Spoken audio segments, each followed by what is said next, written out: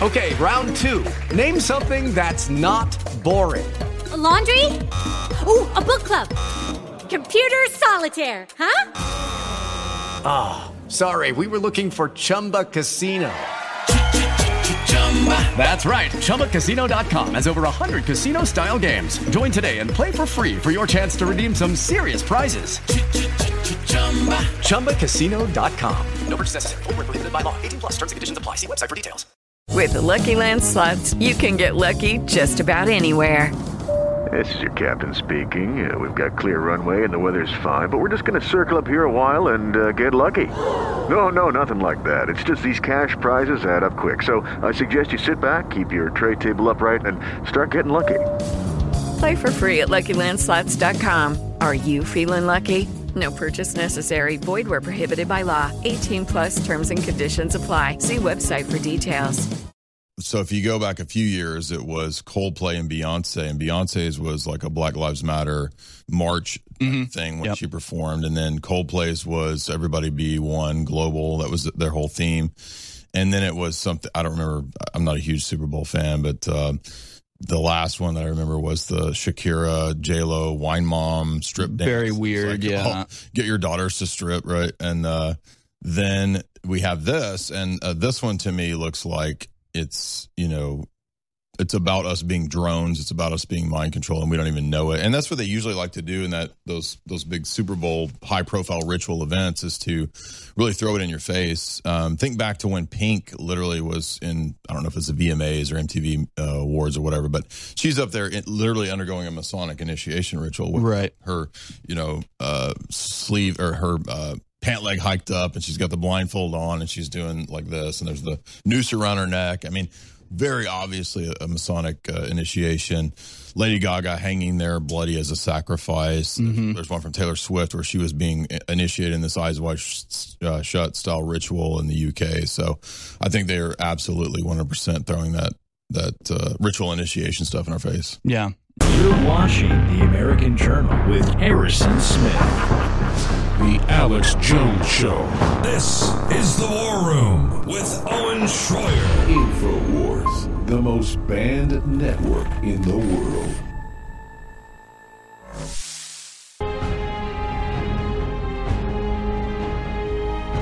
You're tuned in to The American Journal with your host, Harrison Smith. Watch it live right now at band.video. All right, welcome back, folks. It's American Journal, Infowars.com, band.video. Very happy to welcome my guest, Jay Dyer. And I'll go ahead and read the little bio here for you, just as a quick introduction in case you aren't aware of his work. Of course, you can follow him on Twitter at J_D007. His website is jaysanalysis.com. Jay Dyer is an author, comedian, TV presenter known for his deep analysis of Hollywood, geopolitics, and culture.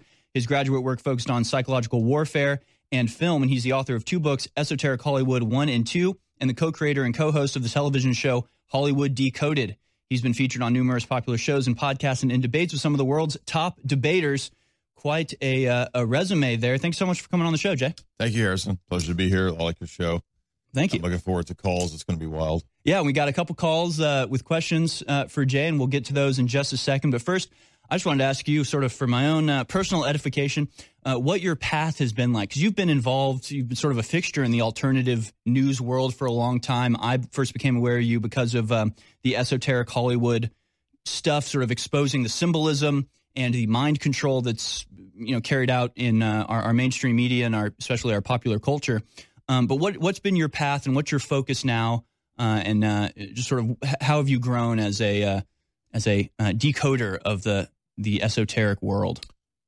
My path was I was raised Christian, sort of nominal Baptist kind of Christian, and then I got pretty wild in high school and partied a lot, and then decided that was a little too much. Needed to tone it down a little bit, scale it back, and so I went to college and studied philosophy. When I was in college, I studied film and philosophy, and I started noticing, just being a film buff, that a lot of stuff that was in movies was also kind of real. Like you would notice patterns and things that happen in the real world that were very similar to what was in fiction and film, and I started wondering why that is. And I had some favorites that I was into in high school, like I really liked Mel Gibson's conspiracy theory. So that kind of set me on the path, you know, and I was always a big fan of The Godfather and mafia movies. And if you have that kind of an attitude, then you're kind of skeptical, I guess, already of authority, you know. Right, yeah. The way for sure. that, and then, so I started, one of the first papers I wrote was about the mafia, and I looked into how they were related to intelligence agencies, and the CIA had actually helped the mafia in many cases in history. And that just kind of led me down a rabbit hole in college of studying the next phase, which is psychological warfare. And that's right around the time that I stumbled on Alex's Bohemian Grove stuff. And then I found a clip of him critiquing Skull and Bones. I was like, what's Skull and Bones? Right. I found Anthony Sutton's book, and I read that. And that led me down just another rabbit hole of trying to connect the intelligence world, espionage, history with fiction, with movies. And the more I dove into that, and the more I saw that it's really just like one big, you know, interconnected, like, it's like a rubber band ball full of conspiracy. And it's why we can seem crazy sometimes, because it's like, okay, these things don't seem connected, but when you get a sort of holistic understanding of it all, they're all very intricately interconnected, actually. Yeah, I remember the first time I came across the connections between Hollywood and intelligence agencies, I thought it was crazy. I was like, what? I mean, it's just people who make movies and want to make money, right? That's the typical response that you get from people is, people just want to make money. Yes. As if there's never a higher goal than making money. Well, some people, especially people that print the money, like, they don't have the goal just of making the money, right? They literally have all of the money. So, like, making money. They make the money. Right. They don't need to make money. And so, I got into studying Bond, Fleming, that whole nexus. Right. And then I realized that I'm writing for academia. I'm writing for an audience that's never going to read this. Right? Because if you write a master's thesis or PhD, it just sits there in a library. Nobody reads it. Right. Except an advisor or whatever. So I got sick of academia, decided I want to be a professor, and then I just moved into trying to do media. I was always inspired by the way Alex did his own media. And I thought, I'm going to try to do that. I'd rather do that than work as a wage slave, at some place. And so it's a risky move. It was a risky move, but it worked out. So that was, 10 years ago, started trying to do that. And it took several years, but then finally kind of coalesced into talking about whatever I find interesting. And that happened to be not just movies and symbolism and intelligence agencies, but also then it sort of branched out into, I want to talk about philosophy, right? I mean, I studied a lot of that in college, and I think it's pretty interesting. And then that branched into theology. I want to talk about, religion, the history of the church, that kind of stuff. So then that branched into just debates, which I didn't actually expect to happen, but the certain atheists started reaching out. Hey, will you debate me? Let's do a debate. And then that, again, it just kind of snowballs. Right? Yeah. It turns into where it is now. But it's been a wild journey. Well, you're riding that wave, and now I know your big thing is orthodoxy, right? You're Orthodox Christian, and you do a lot of debates with atheists or Catholics or anybody or Muslims as well about Orthodox Christianity. And I know some of my best friends are Orthodox Christian, Greek Orthodox from the Middle East and stuff. And I've always been very attracted to that realm of Christianity. I grew up Episcopalian, but it seemed to me like everything my friends believed from the Orthodox Church seemed right on. It just seemed correct. And, just from my own personal experience, I was always sort of attracted to that. So I have friends of mine are always sending me your videos, your debates and things like that, because they feel like you're a really powerful voice and one of the only voices really expressing, the Orthodox theology out there in the world. So what attracted you to that, and how does that relate into the mind control and all that sort of stuff? Well, being raised Baptist, I had an appreciation for Protestantism and for the Bible.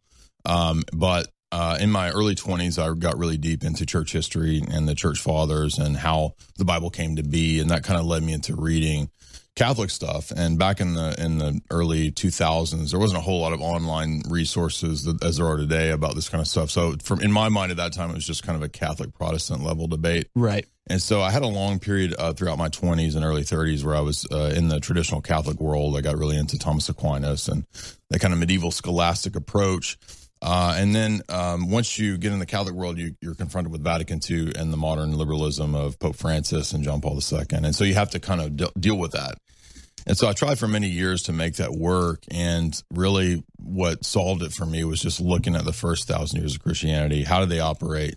How did the church operate? What did it look like? Because for me, that would be authentic Christianity, right? Right. Because between the East and the West, for the 1,000 years, the first 1,000 years, they're the same, more or less, right? So that's the question I think resolves the issue between Orthodox and Roman Catholic. I wasn't really interested in the Protestant world anymore. But, I still have appreciation for a lot of Protestant debaters and theologians. Dr. Greg Bahnsen's a big hero of mine. He was a famous debater who would destroy atheists back in the 90s.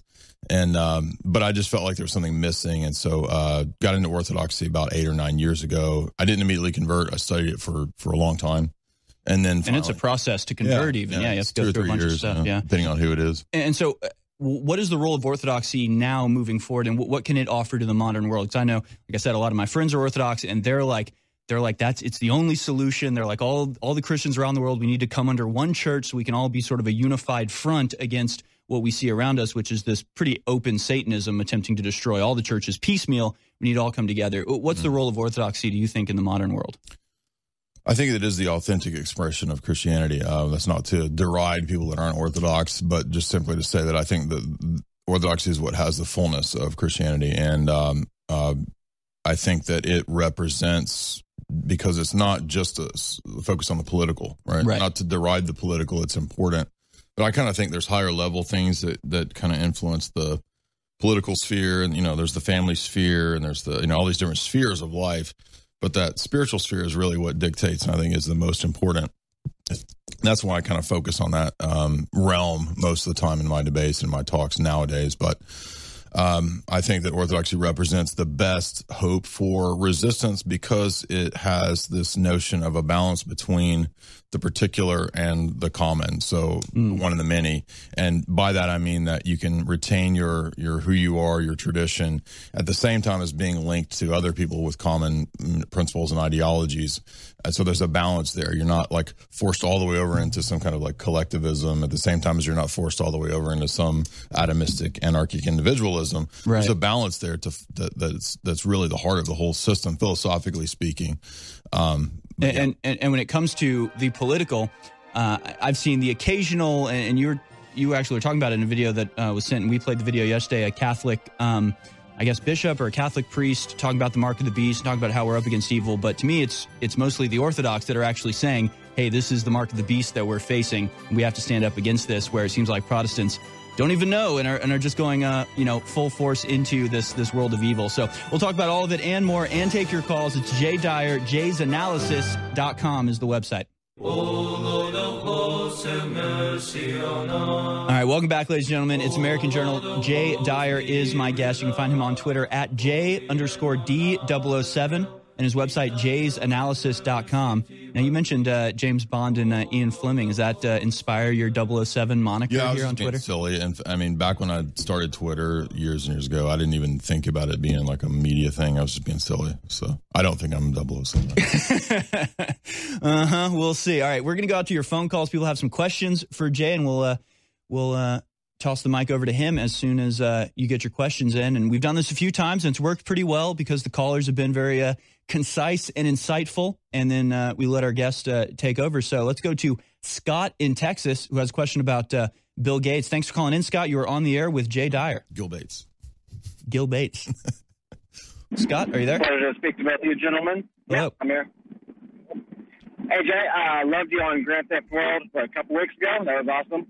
I just realized Richard Grove's been around for a while, so that was pretty interesting watching y'all two come about. My point was about a lady called in on the War Room a few months ago and was talking about a Bill Gates little, he was like introducing the God gene and how to eradicate it to the Pentagon.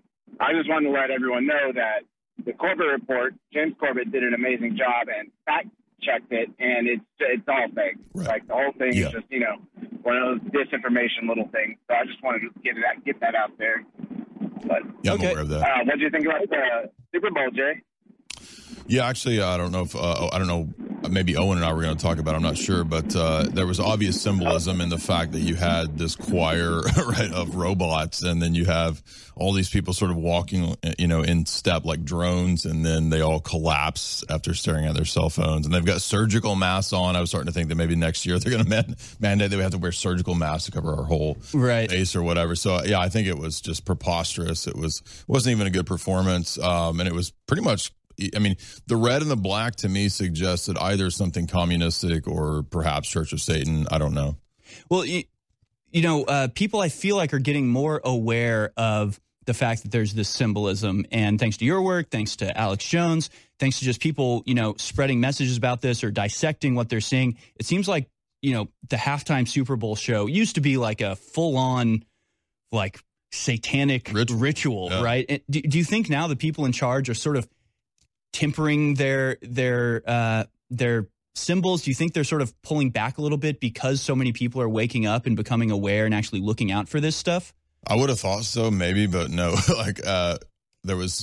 So if you go back a few years, it was Coldplay and Beyonce's was like a Black Lives Matter march thing when she performed, and then Coldplay's was Everybody Be One Global. That was their whole theme, and then it was something I don't remember. I'm not a huge Super Bowl fan, but the last one that I remember was the Shakira J-Lo Wine Mom strip dance. Very weird, get your daughters to strip, right? And then we have this, and this one to me looks like it's about us being drones. It's about us being mind control, and we don't even know it. And that's what they usually like to do in those big Super Bowl high profile ritual events, is to really throw it in your face. Think back to when Pink literally was in, I don't know if it's the VMAs or MTV Awards or whatever, but she's up there literally undergoing a Masonic initiation ritual with her, sleeve or her pant leg hiked up, and she's got the blindfold on, and she's doing like this, and there's the noose around her neck. I mean, very obviously a Masonic initiation. Lady Gaga hanging there bloody as a sacrifice. There's one from Taylor Swift where she was being initiated in this Eyes Wide Shut style ritual in the UK. So I think they are absolutely 100% throwing that ritual initiation stuff in our face. Yeah. The other thing that Scott from Texas, thanks for the call, Scott, he mentioned was the Bill Gates video, and I know we've all seen it, and I've heard a little bit about it not being legitimate, but I was never really able to confirm whether it was totally fake, totally false, or whether it was not, it wasn't Bill Gates, but it was real. What's the background on that? So there was a video going around from the mid 2000s, and it was this idea that the Pentagon it was a guy giving a lecture, and it was supposedly that the Pentagon had developed a vaccine that could erase the religious spheres in the brain. Right, the fun vax.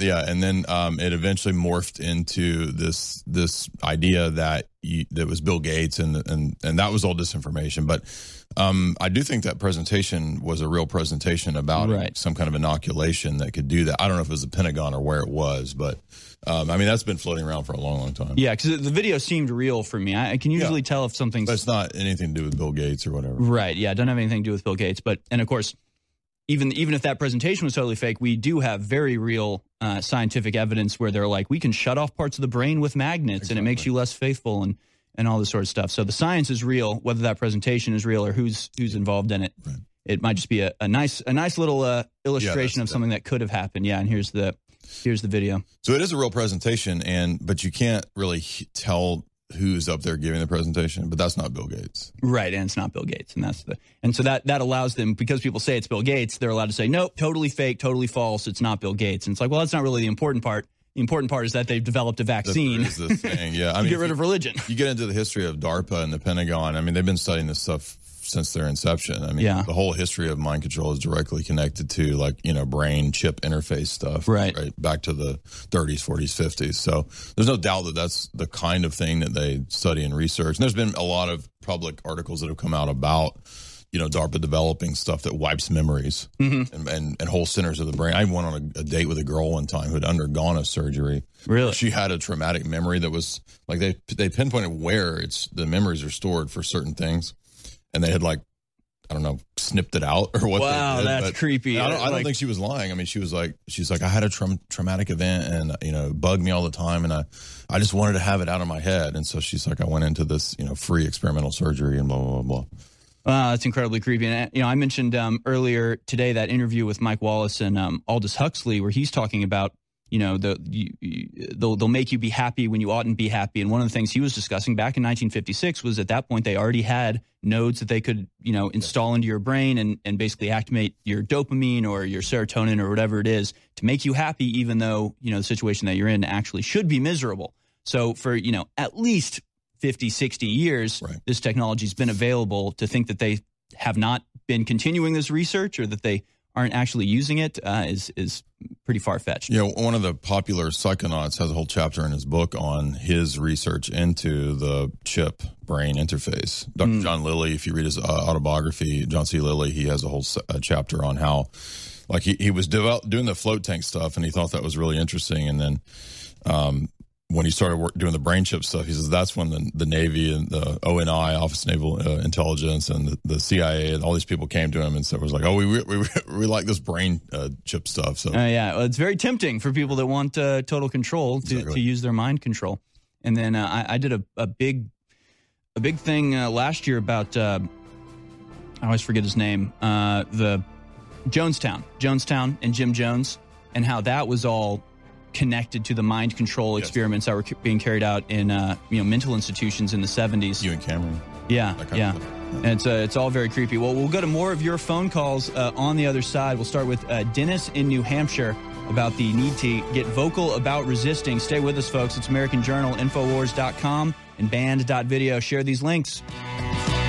You're tuned in to the American Journal with your host, Harrison Smith. Watch it live right now at Band.video.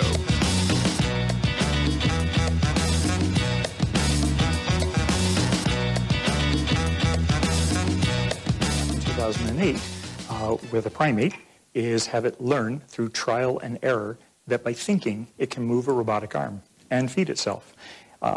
It didn't take too long for the neural interface issue to be resolved once people figured out you could implant electrodes on brain tissue and then take a biological signal and turn it into an electrical signal and amplify it. The monkey would begin to experiment and would think about where it wanted the arm to go. So it was learning, I have a new appendage. The same is true in people. As you can see, just 4 years later, we see it being done in humans. 45 minutes ago, I got to use a robotic arm for the first time, and we got to reach out and touch somebody for the first time in 7 years. It also has some fun implications. If you see now, where do you imagine this going when you think of it as an offensive or defensive opportunity with respect to the intelligence community?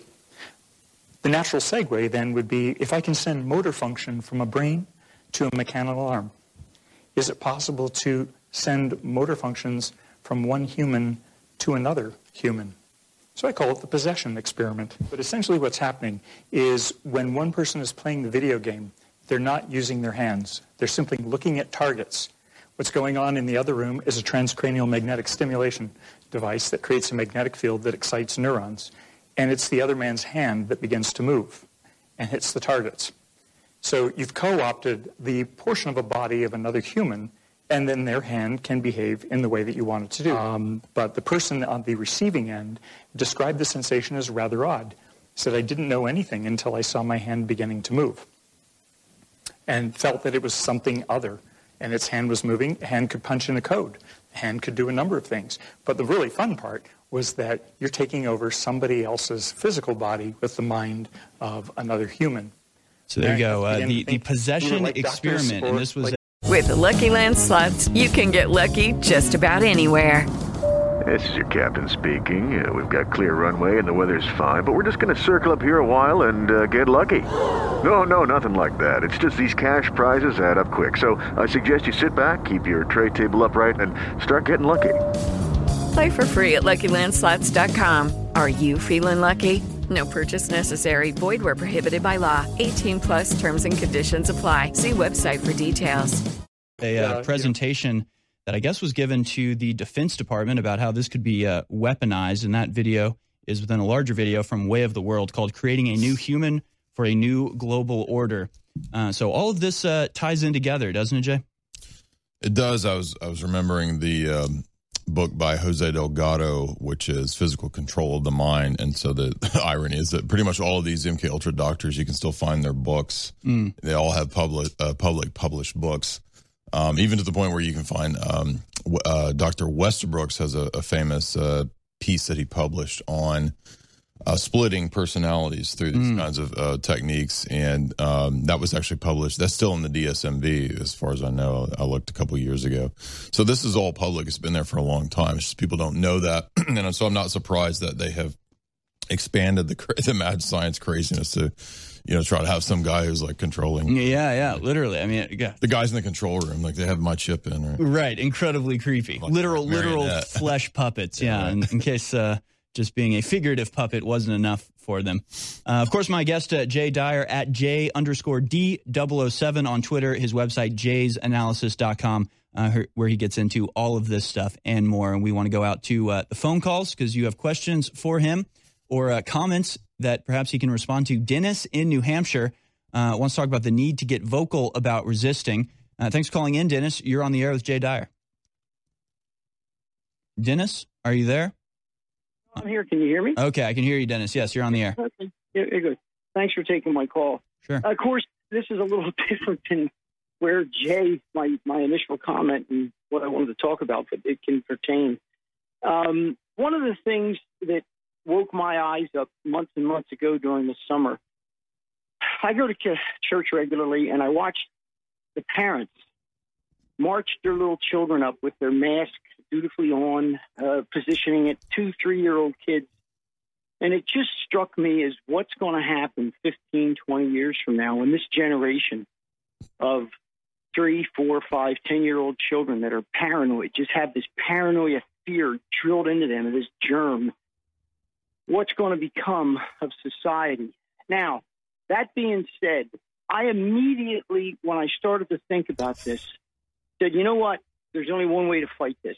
Every single solitary person has to be vocal. Yes, it's okay not to wear the mask. You don't believe in, and I don't believe in wearing the mask either. I think it's a lot of First off, people spend more time touching their face adjusting it right when they wear the mask than if they didn't have the mask. Yeah. So with that being said, what my approach is I get vocal about it. I go to the store, and if I see the red arrow going this way, do not enter, I stand there and I wait until there's I don't draw a crowd, but I will soon. For what I tell you, I say, I'm going this way because I'm told this is not what I'm supposed to do. Oops, I guess I'm going the wrong way. And then when I'm walking through a store and it says you must wear a mask, guess what I say? I'm not wearing a mask. And I got to tell you something. I would say 50% of the people or more, they just break out laughing. What they have their mask on was their followers, just right. like sheep. People gotta stand up and get vocal about this. Yeah, and that's distinctly American of you, I would say. Thank you so much for the call, Dennis. So Dennis touched on a couple points there, Jay, that we'll get your comment on. Obviously, the use of fear, the effect this is having on children, and then are we losing as Americans this come and take it attitude, this sort of rebellious attitude that's always been an aspect of our DNA as Americans? Are we losing that? I mean, aren't we like Lewis and Clark? Aren't we people that go on expeditions and adventures? I mean, we used to be, yeah. Right? Could you imagine the idea? We were talking about this when I was at church a while back. The idea that people who even go to church think that this is somehow they're going to get sick at church, and so imagine going to the great physician, Jesus. Right, and wearing your mask, walking up to Jesus to be healed. Right. But you don't want to give Jesus COVID, right? So right. Like he's the great physician. It's just that silly, right? I mean, that's the point of going to churches, right? You're there to be healed, both physically and spiritually. So I just think it's absurd. It's the weirdest psyop I've ever seen. Like it's so global. It's so in everyone's face. It's just amazing. I've never seen anything like this. And I've studied psyops for a long time. Right. This one is just unbelievable. Totally overbearing, right? And what I keep trying to express, or at least trying to figure out for myself, is how all of these different things tie in together. Because I don't think it's any coincidence that we saw COVID at the same time that we saw the Black Lives Matter riots break out, at the same time that we saw the voter fraud. I mean, they all tie into each other, right? And do you think it's just now that people are starting to wake up and they had, that setback with Trump for the globalist plans to move forward? Are they just desperate to try to get back, to where they were and try to prevent sort of people from rebelling against them? What do you think it is that's caused last year and now into this year the insanity to just ratchet up 100 times? Any ideas? It's that we're at this crucial point where they want to move to the next phase of the plan. Right. It's that age of transition I was talking about yesterday. So they have to bring in all this chaos, and then even to the point of made-up crises, right? I mean, think about climate change. That's a great example of a huge, scam that's not even a real threat. But most of the left, half the population, operates under this false notion that, we just existing are damaging the environment. And so you notice this pattern over and over of crisis, crisis, crisis, crisis. All the global elite books talk about crisis. And so they'll even invent these crises, and that's what it is. It's just fear, straight up just controlling people by fear, because most people are controlled by fear. Right. So, yes, that's why they have to sort of grind that out of us, break our will, as they just recently said. And the breaking of that will, I think, is what is one big purpose of the mask. And they'll do that. You can read about the Soviets and different tyrants who would do this kind of absurd stuff. It was making me think of how in gulags, like they would say, okay, move this pile of rocks from here to here, and then you do that all day, and then like, okay, now move it back. Right. And it's absurd, it's meaningless to degrade and dehumanize and sort of break you down. Yeah, That's the purpose. Of course, we were talking about Jonestown and the idea that my whole thing is like they're indoctrinating us into a death cult, and that's one of the primary tools of cults. A lot of time for brainwashing is you get your flock to truly believe in the absurd, so they'll accept very readily the stuff that isn't quite as absurd but just as damaging. It's we're literally being indoctrinated into a death cult using our fear as a lever to shove us into that. More with Jay Dyer on the other side, folks. Final segment of American Journal. Stay with us. Final segment of American Journal, Infowars.com. The Alex Jones Show begins at 11 a.m. I'm sitting here with Jay Dyer, his Twitter at J_D007, his website, jaysanalysis.com. Does amazing stuff with Esoteric Hollywood. His books, Esoteric Hollywood 1 and 2, are sort of great primers on how to decode the symbolism that we see shoved in our faces from every direction. And there you have the Bitcoin header. We talked a little bit about Bitcoin a little bit earlier. What's your read on Bitcoin now? And it's in the news so much. I'm happy. I got interested in 2017, and initially, as I was telling you, I was very skeptical. I wrote some articles critiquing it, saying I thought it was a scam. And then I changed my mind the more I got into it, and I realized that, I mean, as with any technology, it can be used for good or for evil. Right. A gun can be used for good or for evil. And then I realized that this is much more than a monetary network or a thing to make money. This is actually something revolutionary that we've never seen in the history of the world. This is a way to store not just value and energy over time without loss, but even ideas, even things that like information and knowledge, so that it can't be erased. Right. When you understand that that's what that can be, the potential for that is amazing. There's never been anything like that. Yeah, and we've had a lot of callers talk about that when we're sort of brainstorming how to prevent voter fraud. People say that process is one way that can be actualized, and then it also goes to the heart of the issue, right? Is that, and we were talking in the break, so I can't remember what we talked about on air or what we talked about during the break, but we were talking about the monetary system, how it's not all about money. These people aren't trying to make money. They have all the money. So, money is just a system of control for them that they can use and exploit. And this sort of goes to the heart of that, right? Of course, Ron Paul, the great, cut off the head of the snake, end the Fed.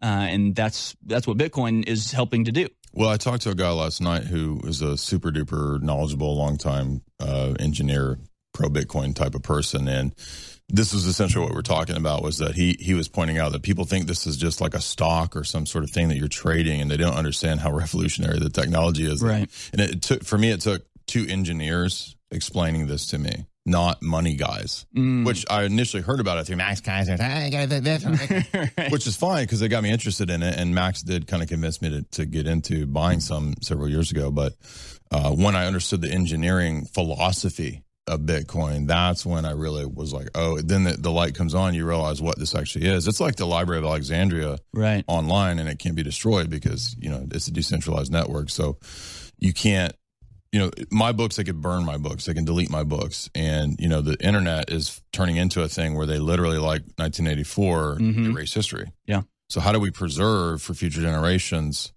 Well, the potential for the blockchain is that kind of a thing, to be a Library of Alexandria that's also a transfer of value, also a store of value, also a store of representation of human energy, because everything else, fiat, it just bleeds and leaks your energy, right, through inflation over time.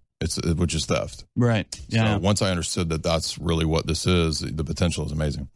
All right, so let's go out to. We'll try to do one more phone call here before we have to close it down with Jay Dyer. Let's go to Daniel in Texas, who wants to talk about the Jesuits and Trump. I hear a lot of talk about the Jesuits. I don't maybe understand it as well as others, but thanks for calling in, Daniel. You're on the air with Jay Dyer. Yeah, thanks, guys. Hey, I want to go all the way back to 2016 debate. You know, when I was hearing Trump talk about border walls and stricter immigration from radical Islam countries. Mm-hmm. And me being a U.S. Army vet, that appealed to me. So I've been a Trump supporter ever since, okay? At that time, I had no idea about Alex Jones or InfoWars or anything. I basically hadn't been red-pilled yet, okay? Right. Then I go to a new congregation. I get involved with Elder Jerry Heelan out in Atlanta, Texas. And, Jay, I would like to refer a book of his to you. I think you would enjoy it. It's called The Spirits Like Frogs Identified. I'm recommending that to the world right now by Elder Jerry Heelan. And you can find that at www.yea777.org. All right, well, we're kind of running out of time here, Daniel. So do you have a question for Mr. Dyer? Yeah, man. Kanye Trump calls Trump his brother in Dragon Energy. The OK sign that they used to throw up said was white supremacy. Everybody behind the knows that's 666. Every time Trump made a major point, he would do the OK sign. He was swearing to the 666 when he did that. All right, he went to the school of Jesuits. I know his dad was a big Sean Birch guy, but he's just a puppet too. He don't give a crap about us. He never did. He's just a good actor. He got tuned up on The Apprentice. He got his tune up. All right. Yeah, I think we got your point, Daniel. I'm sorry to cut you off, but we're running out of time here. Thank you so much for the question. What's your read on Trump, Jay? Controlled opposition, an actor controlled by somebody. What's your read on that? I always saw Trump as somebody who represents kind of the older Americana. And so even though he had a lot of connections to, powerful elite people, that's because he's obviously a rich guy. He's done a lot of wheeling and dealing in New York. I don't think you can be a powerful billionaire out of New York without some wheeling and dealing. But I think what he represents in certain power structures and influence that don't want to see America move into the total full-on Brzezinski level globalism, that's why he was a problem. So regardless of his motives, regardless of what he did wrong and right, and I think he did a lot of good things, better than any president I can think of. And yes, he had some failures as well, but I think that he just represents a stumbling block, even just as a symbol. Right. Even as a meme, he's a stumbling block. More so, it's almost like, the Sam Hyde meme. It takes on a life of its own. Right. In the same way that Trump is a meme, is an image that goes beyond Trump, and what it represents has to be destroyed. Yeah. And he woke up a lot of people. Exactly. I know I was always a libertarian. I sort of always bought the open borders argument until I heard Trump sort of elucidate exactly what open borders was about. And so it changed my mind. So I know he's had a big impact against. How can he keep getting away with it? I know. Somebody's got to stop him one of these days. So, Jay, what are you doing right now? What are you working on? Or are you, I know you're sort of traveling around Texas a little bit. Is that going to continue, or are you headed back home after this? No, it's pretty much done. Coming to see you guys is kind of the last leg of this. But we're going to continue doing talks on theology, the Gospel of John. We're going to continue doing Global Elites books. That's kind of what I do is basically I read these gigantic tomes and then, summarize it for people, because a lot of people don't have time to read this kind of stuff. So I do your homework for you, right? I'm your nerd who, you come to me and I'll give you the answers, and then you go cheat when the test comes on, multiple choice or whatever. But yeah, I noticed that whenever you do a debate, you have these big tomes and they have like Post-it notes all the way throughout, and you go, that guy actually read that whole book. Well, the joke is that I just put this Post-it notes in there and I'll actually read the books. You're right. It's just fake. It just looks like I read the books. But you do read the books. I do. You do the homework so other people My don't wife have. can attest that I do actually read the books. But so we're going to continue working through those. I mean, we've done about 45 or 50 of those, everything from Bertrand Russell, H.G. Wells, Jonas Salk, Jacques Attali, Brzezinski, Rockefellers, that kind of stuff. And then I've got a book coming out hopefully this year pretty soon, dealing with philosophy and debates and arguments for the existence of God. That'll come out probably maybe in the next 6 months. And then a lot of people, I was out, a lot of people said, when is Cirque Hollywood 3 coming? So I may have to go ahead and do Cirque Hollywood 3. But just continue churning out the content. That can all be found at jaysanalysis.com and on Twitter at J_D007. My final question to you, what do you see happening in the next year? Do you have any predictions for where this all goes? I mean, all my predictions are rather dismal. Yeah, I don't see it slowing down. I see the control ratcheting up. You mentioned it earlier, like they want to move to the next level. The illustration I was using was like they're like revving the engine because they're about to shift gears up to that fourth or fifth gear of global control. Exactly, and that's what I see. Any predictions for the next year? New absurdities. I saw people out literally wearing 2 and 3 masks. I don't know how they're getting around. Like, how do you? Their masks wear masks, and their masks wear masks, and the mask wear it. So it's like meta level, Mask on mask. Yeah.